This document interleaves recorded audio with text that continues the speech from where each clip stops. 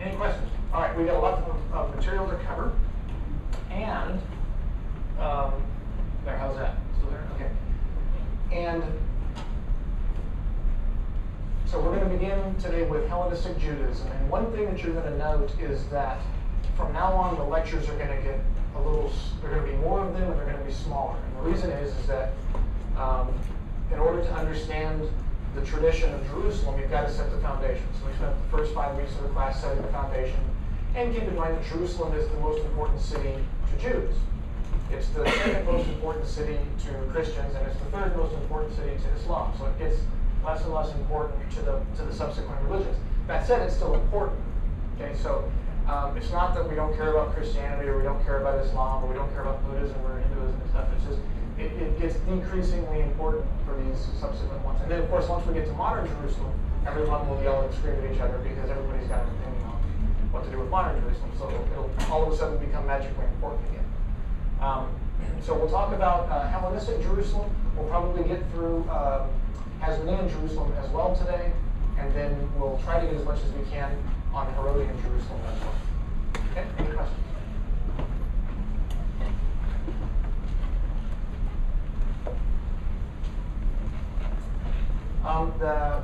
We'll begin talking about the Hellenistic period. Remember, we left off with the Persian period.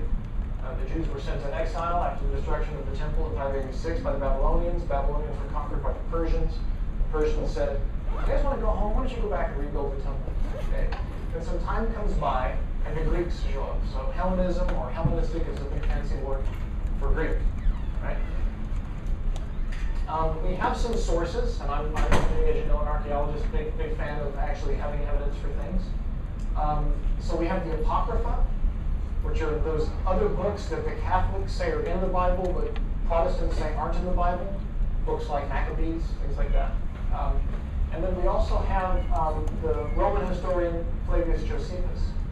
And Josephus is probably one of the most important ancient sources we have for stuff that's outside of the Bible.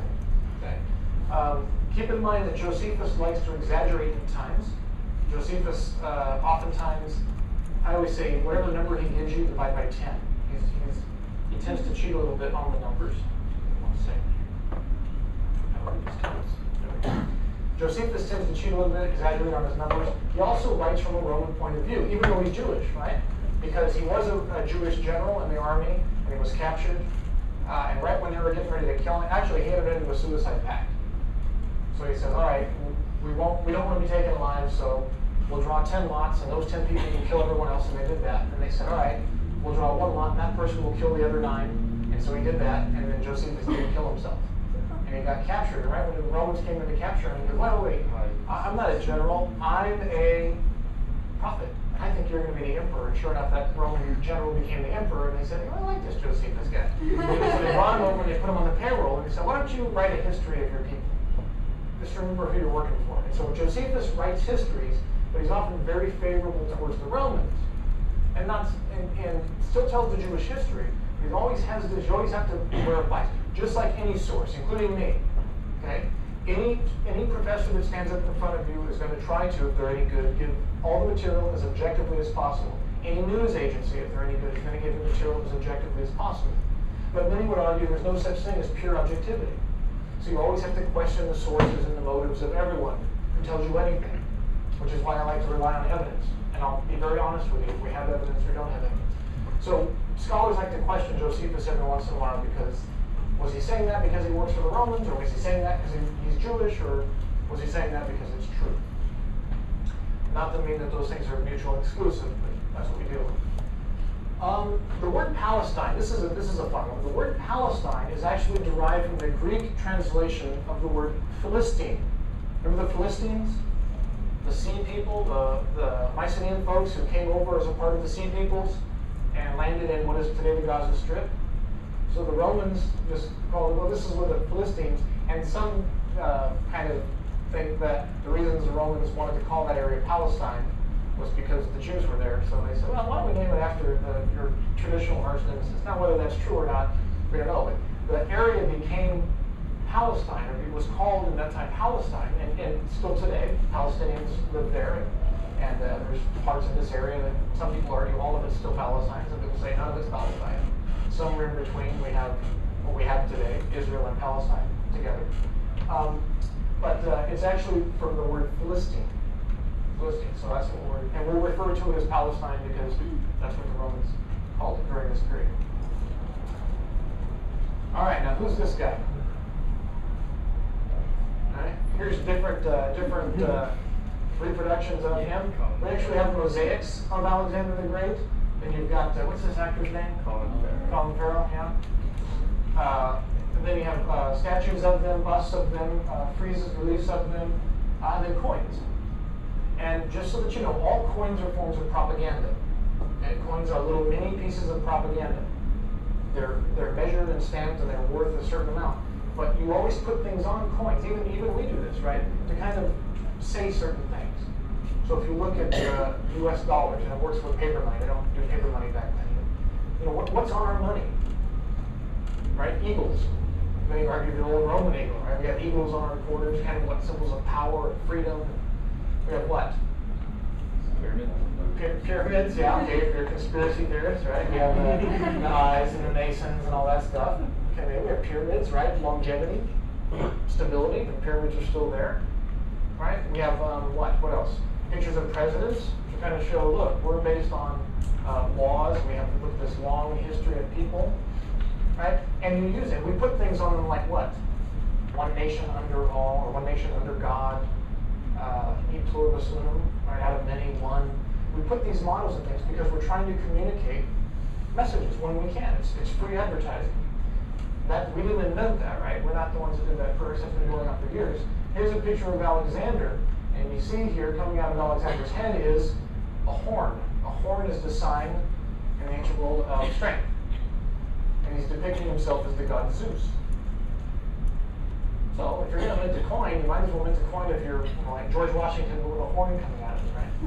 There's a very famous painting of Moses that's got horns coming out, because at one point in the Bible it said Moses had horns.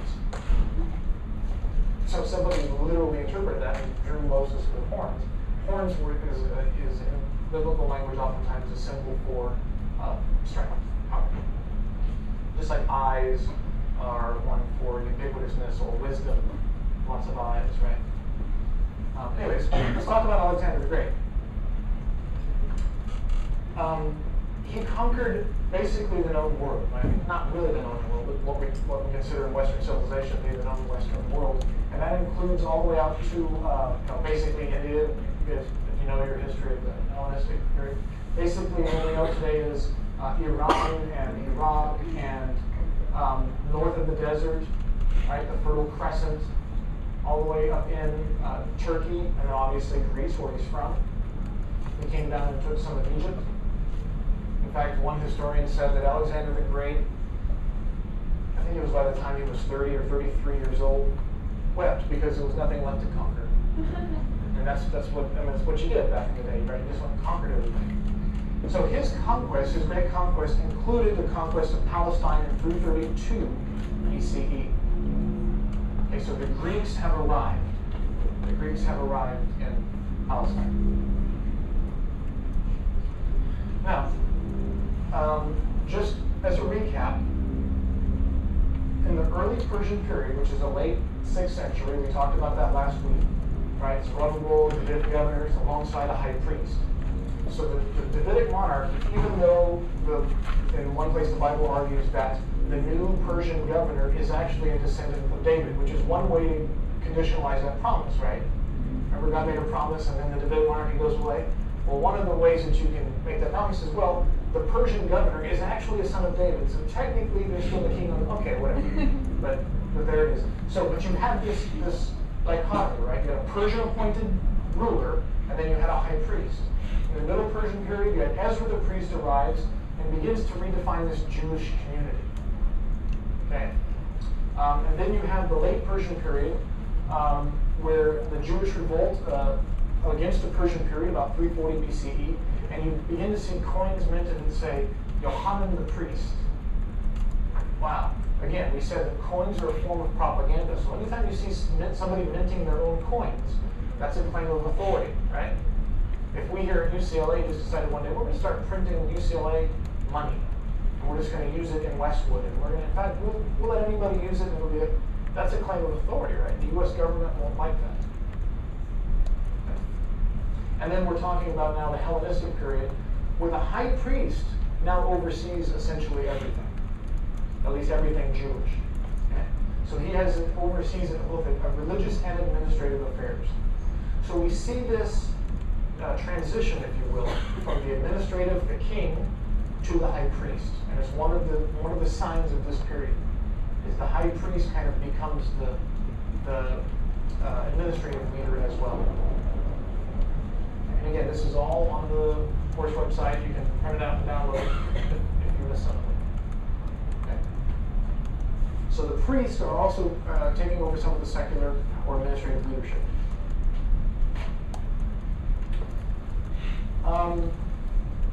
So, what's the history? A brief synopsis of the history. Alexander the Great defeats Persia's king Darius at the Battle of Issus in 333 BCE. Famous battle. You should know this one. Okay. So the Persians, who controlled everything for a long, long time. Now the Persians don't go away, but Alexander's beaten them, right? And then Jerusalem eventually gives up to Alexander, and Josephus talks about this. And I'm not going to ask you what does Josephus 11:8 say. Just know that some of the books he wrote, one of them is called The Antiquities of the Jews. Josephus also wrote a book about the wars of the Jews, or the Jewish wars.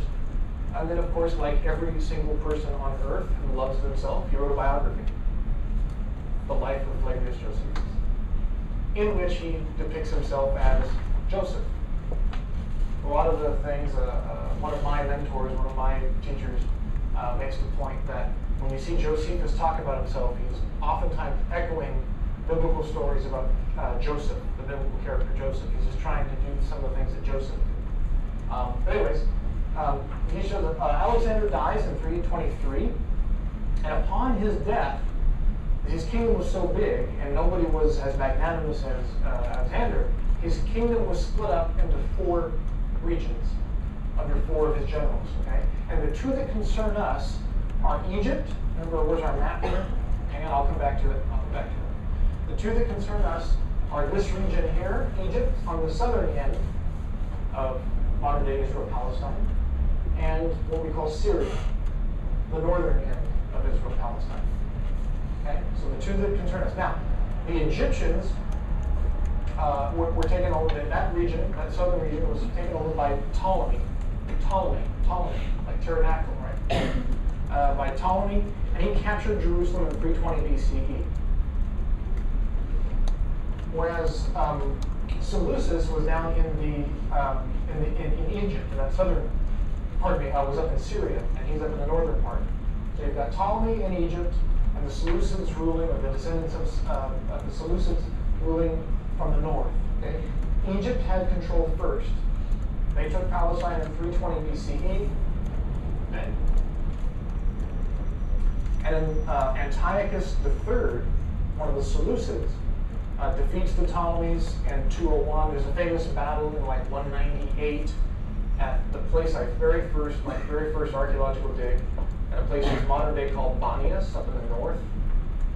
It's in the Golan Heights between Lebanon and Israel and I guess it would be Syria. It's Paneas. It's named after the god Pan. So it's Panion or Paneas.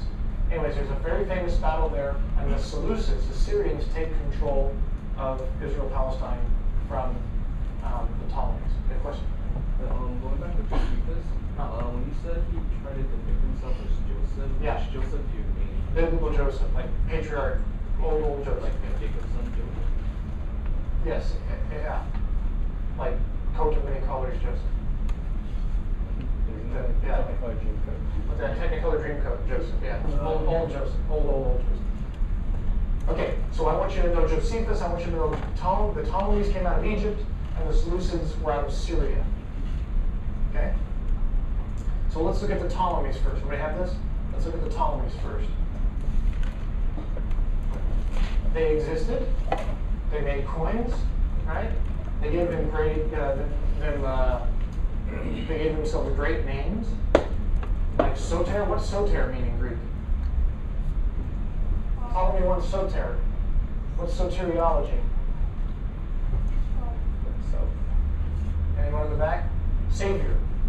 He named himself Ptolemy I the Savior. That's his nickname, the Savior. Right? What's an epiphany? Right, when you have this, we always say, I had an epiphany, I had this great idea, this idea. So they have this great names. You see the eagles, you see the bus, it's kind of the same idea. The Ptolemies took control of Palestine about 300 and kept it for about 100 years. So they're ruling out of Egypt. And during this period, Jerusalem was given pretty much its own rule. Right? Just be loyal, don't rebel. We'll let you do your own thing. In fact, the Jews could choose their own high priest. So they're basically given their own control over their self-government. And Josephus, Antiquities 12, talks about this. Questions? The Seleucids come along, right, and in 198 BC defeat Ptolemy V at Bonius, or at Panaeus in 198 BCE.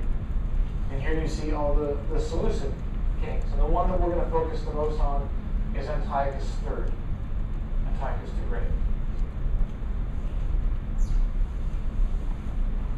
When the Seleucids begin to rule in Jerusalem, they advocate strongly for Hellenism. Hellenism, which is, among other things, to speak Greek. Okay? And they aggressively Hellenize the Jews, and we'll talk in a minute about what Hellenization is. And the idea is that we want linguistic unity, right, for an imperial purity, or for imperial unity. Now, where else did we see this happen, where they used the language to kind of consolidate everybody under one language? Assyrian. Yeah, the Assyrians switched from Akkadian to Aramaic, right, because it was easier. These guys are going to come and bring democracy, not democracy yet, pardon me. These guys are going to come and bring Greek, the Greek language, they're going to bring the Greek ethos, the Greek ethic, Greek religion, Greek everything, to all the people that they conquered, and civilize them. And I use that word in quotes. They're going to make the world more civilized, less barbaric, because they're not just conquerors, they're educators, right? We're coming to bring you something better than what you've got. Has anybody heard this before, by the way? Anybody heard anybody else doing this? George Bush. Yeah. George Bush up there, yeah. The colonization? Yeah, colonization. Most imperial peoples do this, right? Well, those people are they're savages, or they're uneducated, or they don't have the right religion. We're not going to conquer them. We're going to show them a better way, right? Like V, right? Those of you who watch V. Yeah. Okay. So basically, we're going to show you something better. Okay. So don't see us as barbaric colonizers who are coming out to get you. We're just trying to improve your life. And this same argument is made every time one country invades another to liberate them. So the Seleucids. Now, one of the things I want to do is not only bring the Greek language, but instill this idea of the Greek polis. Polis being a word for city. Your words like politics or Minneapolis, right? Metropolis. Okay. And they regarded the city as kind of the highest manifestation of civility, of the civil institution. In fact, Aristotle said, he lists the essential characteristics of a polis as a food supply, necessary skills in crafts, remember craft specialization, military supplies, commerce, religion, and a system of justice.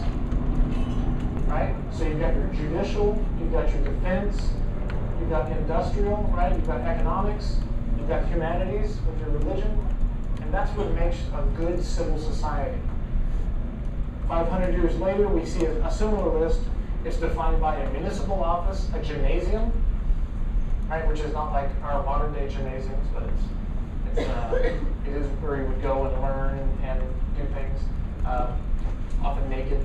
A theater, an agora, right, kind of a open marketplace, and a public water supply. So the idea is that the polis, those who live in cities, are industrialized. They're civilized. Right? It's the evolved class, right? which doesn't usually play well if you're in a red state, or if you're a farmer, or if you're, I think we did this polling here before. I'm one of 3 people that grew up in a farm town. Right? We don't like cities. Cities is where do you go when you want to commit a lot of sin? You go to Vegas, right? You go to a city. That's where all the stuff is. You don't go to Podunk, wherever. You don't go to Fresno. Yeah, I really want to do a lot of stuff. Let's go to Fresno, right? People go to Fresno. People live in Fresno so they can go to other places, right? Like Yosemite and Morro Bay. Now, I'm not saying that Fresno's perfect. We have our own problems. But, what I'm saying is, people from Fresno, people from small country towns. Fresno's a big city now, by the way, but people from the country, they look at the city as like, well, I don't want to go there. It's all kinds of weird stuff. Whereas people who live in New York City kind of do what? Or San Francisco, they're like, well, I'm from the city. I drive a hybrid. I drink espressos, right? And I recycle things. I go to art things, exhibitions. I go to the museum. Because we're civilized. And what I'm setting up here is a class war, another class war. Political uncertainty in Jerusalem attracts different social experiments, if you will, or economic experiments. Okay, and we talked about the gymnasium, the theater, kind of public places where you can go and see new things. Right, where you can learn new ideas. The Agora, for instance, you go out. The Agora wasn't just. I live in Agora, but it's the same word, right? Agora Hills. It's not just the idea of a market, but it's the market where it's like 3rd Street Promenade. If you guys will go to 3rd Street, yeah, you can shop there, but it's also where you go to see things. You don't have this in small farm towns, right? You have some drunk guy riding the oil well, but that's okay. You stand there and watch it for a second. You guys ever seen that? Okay. You go to 3rd Street, and if I remember the first time I went to 3rd Street, I didn't know places like this existed. I was like, wow, there's like 13 shows, and I can buy anything I want, and I can eat anything I want, and I can probably get anything I want. Right? It's the city, okay? And we'll look at some of the archaeological remains in just a second.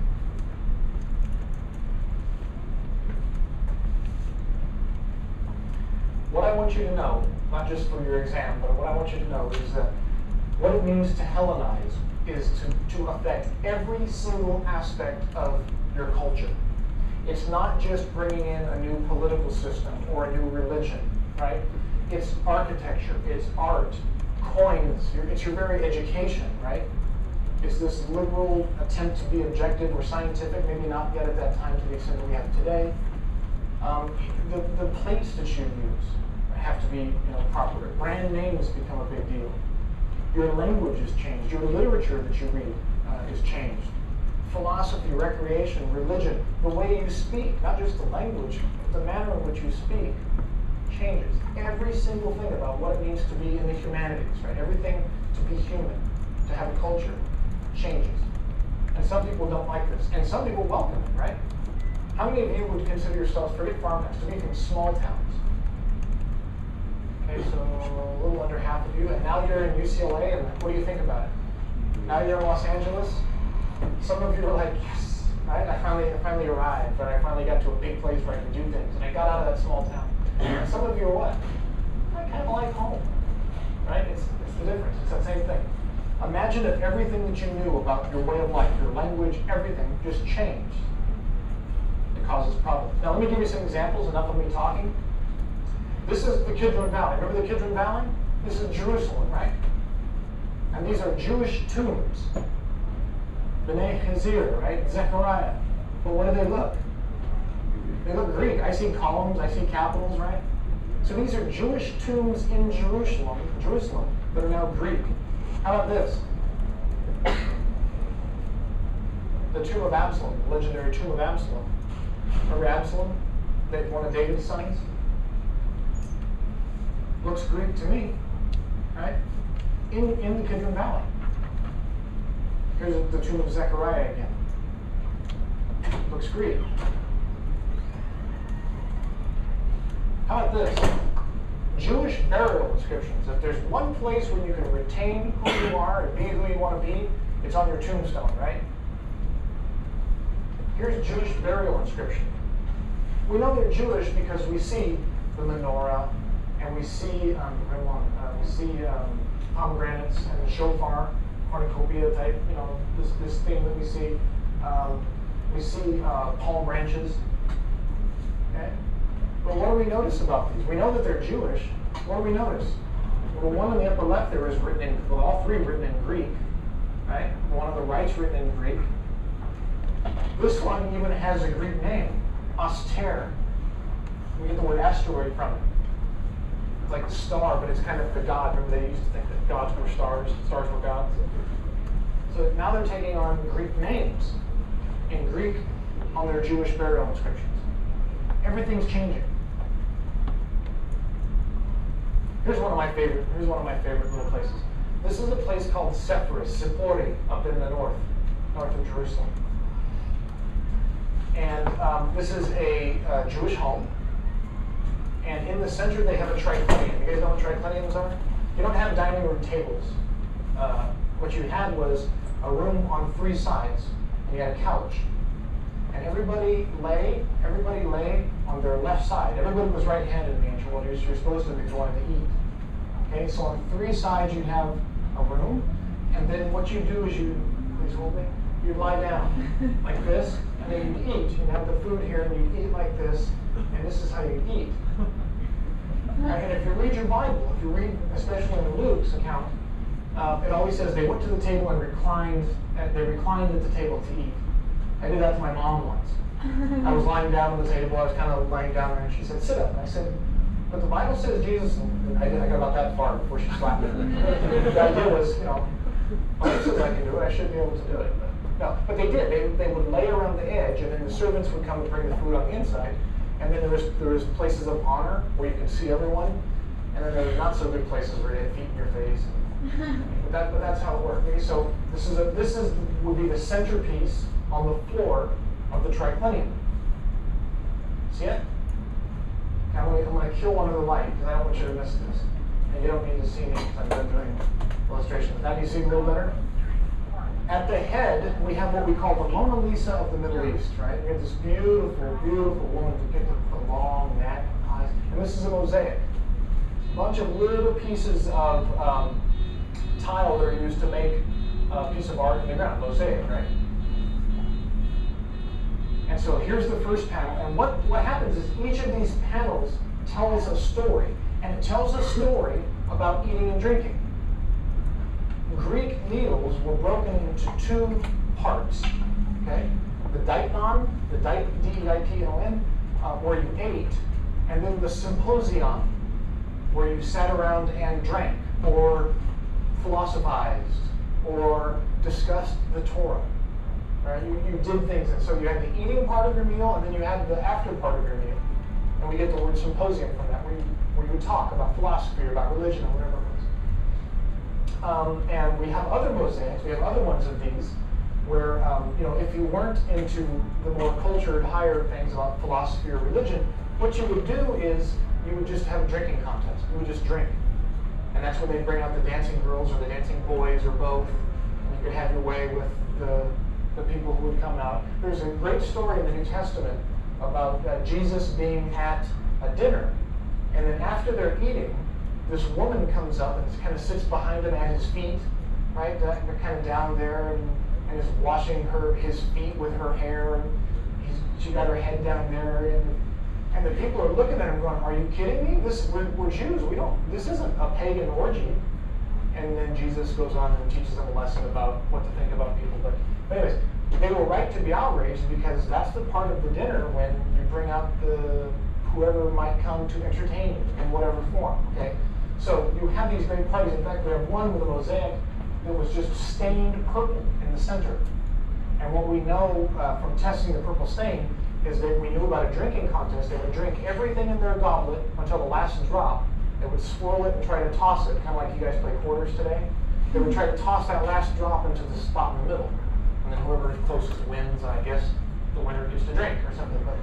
But that's what we have this. These places were famous for drinking. Let me show you how else we know that. Okay. Each panel of this mosaic is a different scene of a classic mythical drinking contest. Okay? So here we're going to bring in all the participants. We got the satyrs, right? They're bringing all the grapes. Anytime you see guys with grapes growing in their hair, it's going to be some kind of drinking contest. Now, who's this drinking contest between? It's between the strongest man on the earth, Heracles, right? Hercules, and it's cut off, but it's Dionysus. Who's Dionysus? Also known as Bacchus. As the god of wine, the god of drinking, right? One of the most popularly worshipped gods on college campuses. I didn't know that. They're going to worship Dionysus by drinking a lot, right? So there's going to be a drinking contest. And as you can see here, Heracles is over here, still trying to drink out of his straw. Sometimes they drink out of straws. And play their flutes and do all these things. And then Dionysus has already got it turned upside down. He's like, yeah, I'm the god of wine. I can do this, right? So he's drinking, and he's kind of like turning your shot glass upside down, so I'm told. And then finally, you get the last scene where here's Heracles, and he's kind of got his head, somebody's holding up his head, and they've got a bucket, and stuff's running out of the bucket. He's puking into this bucket, and you get the word methe, drunk. Right, so and this is like your dining room set, right? This is in the middle of your dining room. There's this classic depiction of a drinking. So you can tell that these tricliniums, these dining halls where you ate, were places of frivolity and eating and drinking. This is a Jewish home, and yet it's got a Greek mythological sequence ornately displayed on its floor. That's Hellenization. That's Hellenization. There's a picture of Dionysus from the Getty, right there. At Bet Shan, over by the Dead Sea, we see Greek gods depicted on everything. We see Greek architecture everywhere. At Bet Shan, we have this other famous mosaic of Tyche. Tyche's the god of a city goddess. You can always tell Tyche because her crown looks like the walls of a city with the crenellations and turrets and all that stuff. How bad did it get, or how good did it get, depending on what point of view you are? This is the Bet Alpha Synagogue. This is a Jewish house of worship, and in the center of it you get a zodiac mosaic. So now you got Greek astrological things in the center of your synagogues. Right? And you can see all the signs, right? Here's your bears and your Pisces, your fish. And who's the archer? I don't know. I don't follow astronomy or astrology. Sagittarius. I don't know. How else do we know? How else do we know that things got bad? Even the Bible went to Greek. You must know this for your exam. Even the Hebrew Bible. That's how Greek everything got translated into Greek. The word for it is the Septuagint, from the number 70. Septuagint, and the abbreviation is the Roman numeral for 70, LXX. Okay? It was translated between 250 and 100 BCE, and it became the most widely used Jewish Bible. In fact, when the New Testament, for the most part, there's some places we're not sure, for the most part, when the New Testament quotes the Hebrew Bible, Old Testament prophecies, they're quoting the Septuagint. They're quoting the Greek translation of the Hebrew Bible. Here's the 22nd story. They wanted to make sure that they had an accurate copy of the Hebrew Bible into Greek. So they picked 70 people and sent them off to make translations. And they came back 70 days, right? You see the thing, 72 or 72 folks or 72 days. They came back and they handed over their translations. Now, the whole idea that you can translate Hebrew Bible into Greek in 70 days, good luck. And the myth is that, the story is that each translation in Greek was word for word perfect. So all these 70 folks go off on their own, they all came back, and all the translations were identical to one another. That's how they ensured, that was their peer review, right? That's how they could ensure that the translation was accurate. Everybody went off independently and came back with the same translation. And so they called it the Septuagint, LXX, and now, what we also know is that that story is completely made up, because when you read the Septuagint, it oftentimes differs greatly, significantly from the Hebrew Bible. Some things are taken out of order, some things are just completely omitted, some things are added. And then it also evident we have different copies of different Septuagintal traditions. So these weren't accurate copies, and you can do this. I mean, we have classes here that you can take where you take a copy of the Septuagint of a book, and you lay it next to the Hebrew of the book, and this one has a verse, and this one, the same verse, goes on for 3 paragraphs. Obviously, they're adding something. Okay. And the translations differ. Sometimes they change words. Anytime you translate, you interpret. So that's one of the reasons why you get differences in translations. The other one is people tend to clean up. A lot of these people who are translating the Hebrew Bible are of that religion or of that faith, and so they want to do their best to clean the text up when they can. They're not being sinister about it necessarily. They're just trying to help people understand what's actually being meant. And a lot of times they'll read something in Hebrew and they go, oh, that doesn't sound right. Let's translate it, but let's make it so that it's explicit what's being said. And so this accounts for the differences. But anyways, the Septuagint is the Greek translation of the Hebrew Bible. It'll be on your exam. Make sure you know that. Question? Answered it? Okay.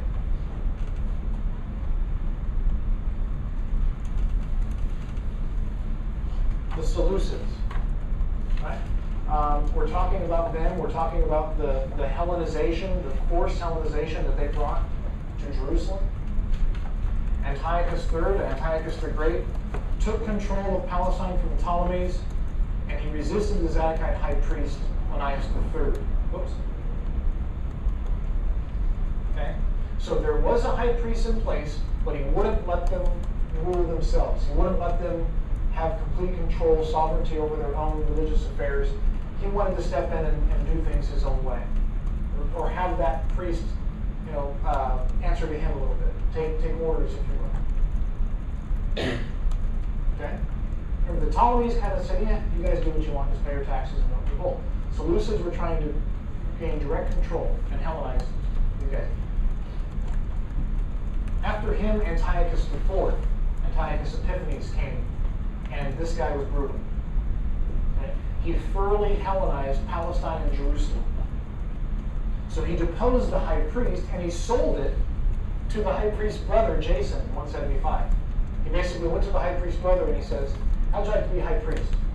I can make you high priest instead of your brother, because your brother's not really wanting to be a team player. I'm the king, and yet your brother's resisting some of the things I want. Separation of powers type thing. How would you like to be high priest? I'll make you high priest if you do what I ask you to do when I ask you to do it. Okay, so he sells it to him. Deposes the high priest. Jason starts putting these gymnasia in Jerusalem. And then as soon as Jason doesn't do something that Antiochus IV wants, he sells it again to Menelaus in 172 BCE. Why do I tell you this? When we talk about thoroughly Hellenizing the Jews, it's not just changing their Bible, changing their religion, changing their culture. He's now beginning to meddle with the high priesthood. And remember, you don't have kings anymore. The Davidic monarchy, the Davidic ruler is gone. These guys are now in control. So the other branch of government, the high priesthood, kind of assumes all that secular administrative power, and now that's being meddled with. And if you're a religious person, if you're of the Jewish faith at this time period, you don't like this. You already got rid of our king, and now you're trying to screw with our religion? Okay? Got this? Yes? When did their name change in the priesthood with the Greek kings? They usually, especially these guys who are, some will look at it and say, some priests welcomed Hellenization. They liked it. They didn't like being considered backwards. They wanted to be modern and hip and do all the cool stuff. So they would take on Greek names. And we talked about already, a lot of times in periods of great transition, you take on a new name. A lot of Catholics, when they're baptized, will take on a baptismal name. Sometimes something happens and you take on a nickname, things like that. These guys would often take on Greek names. So a lot of these Jewish priests actually have Greek names. Or two names. They'll have like Judah and then Jason or something like that. Is it saying that the creation of the gymnasium is one of the things he did because he was told to, or the things that got him kicked out of the high priest? No, it's one of the things he wanted to do. Maybe he was told to do it, but he did it, and then people don't like that. So basically what you're seeing is all this urbanization, all this foreign culture, the superior occupying people are trying to push the culture, they're pushing a new agenda, do something new, do something great, and over time people are just, you get fed up with that. I mean, we're seeing that these days. Now it's not to that extent. But as soon as you get a different president or a change of power, and he's trying to push something new, especially if it's something that people consider to be either in the wrong direction religiously or the wrong direction economically, you start to get these little mini protests, right? People just, they're tired of being pushed a certain direction. They don't want to change their ways, let's put it that way. So you've seen some of that in Greek now. They're used to having a certain economic policy, and now they're in debt, so they're cutting all their spending, and people are protesting, right? They change their way of life. Or here you see the Tea Party folks running around doing their thing, right? They don't like the way things are going, so they start to rebel. At what point does it become violent? At what point does it become, well, we'll see. But I meant, did Antiochus tell Jason to do Judaism, or was that against Antiochus? No, I think that's part of him coming in. Okay. It's part of him coming in. Again, as we'll see, some of these guys accepted Hellenism, some of them resisted it. And the ones that resisted are usually deposed. So, what specifically did Antiochus IV do? He went off to attack Egypt in 170 BCE, but he heard rumors that the Jews were in revolt. While he was out of town, right, while the cat was away, the mice were going to play, and they were going to try to revolt. And he says, enough of this, I don't do that. So they're going to run back. He comes back to Jerusalem, and he loots the temple treasury. Keep in mind that the Jerusalem temple was also kind of the central bank, where they kept a lot of gold and silver, a lot of commerce that was around there. So he looted the temple treasury. Remember, everybody was required to pay a tax to the temple, all the Jews. Well, he just went in and took that tax money away from the priests and took it himself. Right? So he looted the temple treasury. It's like robbing a church. Right? Never a happy thing. Right? In 167 BCE, he created an edict that outlawed Jewish religious practices, which he considered to be barbaric. And one in particular, circumcision. What kind of, I mean, this would be Antiochus IV speaking, what kind of barbaric people mutilate their children upon birth? Right? Who does that? So no more of this. Now keep in mind, that was the one thing that made you Jewish. That was the one sign. Remember the promise to Abraham? You will circumcise every male child. That was kind of what made you Jewish, at least superficially. And now he's outlawing that. So now you're going to have a period of a bunch of Jews who aren't circumcised. So they're trying to get rid of the religion. You loot the temple treasury to try to weaken the temple, the priesthood. You ban religious holidays. You ban worship at the temple. And then just to make sure that nobody wanted to go to the temple and worship, he went into the temple and sacrificed a pig. Now what do we know about pigs and kosher eating? You don't eat pork, right? If you're Jewish, you're not supposed to. It's not kosher. So he goes in there on the temple in Jerusalem and sacrifices a pig to a pagan god. So now you're worshiping another god, you're sacrificing a pig, everything's defiled, and he's like, anybody got anything to say? Anything? Anybody? Okay. We know who's boss now? Okay. Okay. And then he converted the temple into a temple to Zeus. So no more temple in Jerusalem to Yahweh, it's now a Greek temple to Zeus. Now, if you weren't already upset, and you were a religious fundamentalist or you were a conservative, now you're boiling. Now your blood is just boiling, and this guy, he took away our king, and now he's taken away our religion. Okay. Got all this? The things that Antiochus IV did? Now, the reaction to this was as you would expect. Some people welcomed Hellenization. They liked the advancement. You know, sometimes you go overseas. How many of you have traveled overseas? Show of hands. Okay, so most of you travel overseas. You go overseas and you go, wow, this is a neat place, a neat idea. I like this place. I think I want to come back here again. And other times you go back there and you say, wow, this isn't very nice. I think I want to go home. And so sometimes you welcome new ideas and sometimes you reject them. And the same is true here. Some Jews welcomed it, some Jews didn't like it at all.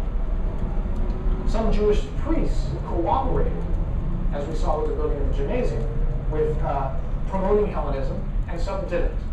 Okay? Some Jews did abandon the idea of circumcision. Leave this on. We'll talk about this a little later. We'll talk about the fighting between. There's a way to reverse a circumcision, and it's not just a modern thing back in then. It's called an epispasm, and it involves stretching. And they were doing it, right? That's later. We'll talk about this in a second. Anyways, they got rid of circumcision. Jews getting rid of circumcision. And then Jewish infighting became intense. So not only are they oppressed by the Greeks, the foreigners, but they're looking around at other Jews who were supporting the Greeks, and they began to fight with them. And all of this was just a time bomb. It was just growing and growing and growing, and it ultimately led to a revolt. Any questions about the Greek period, Hellenistic period?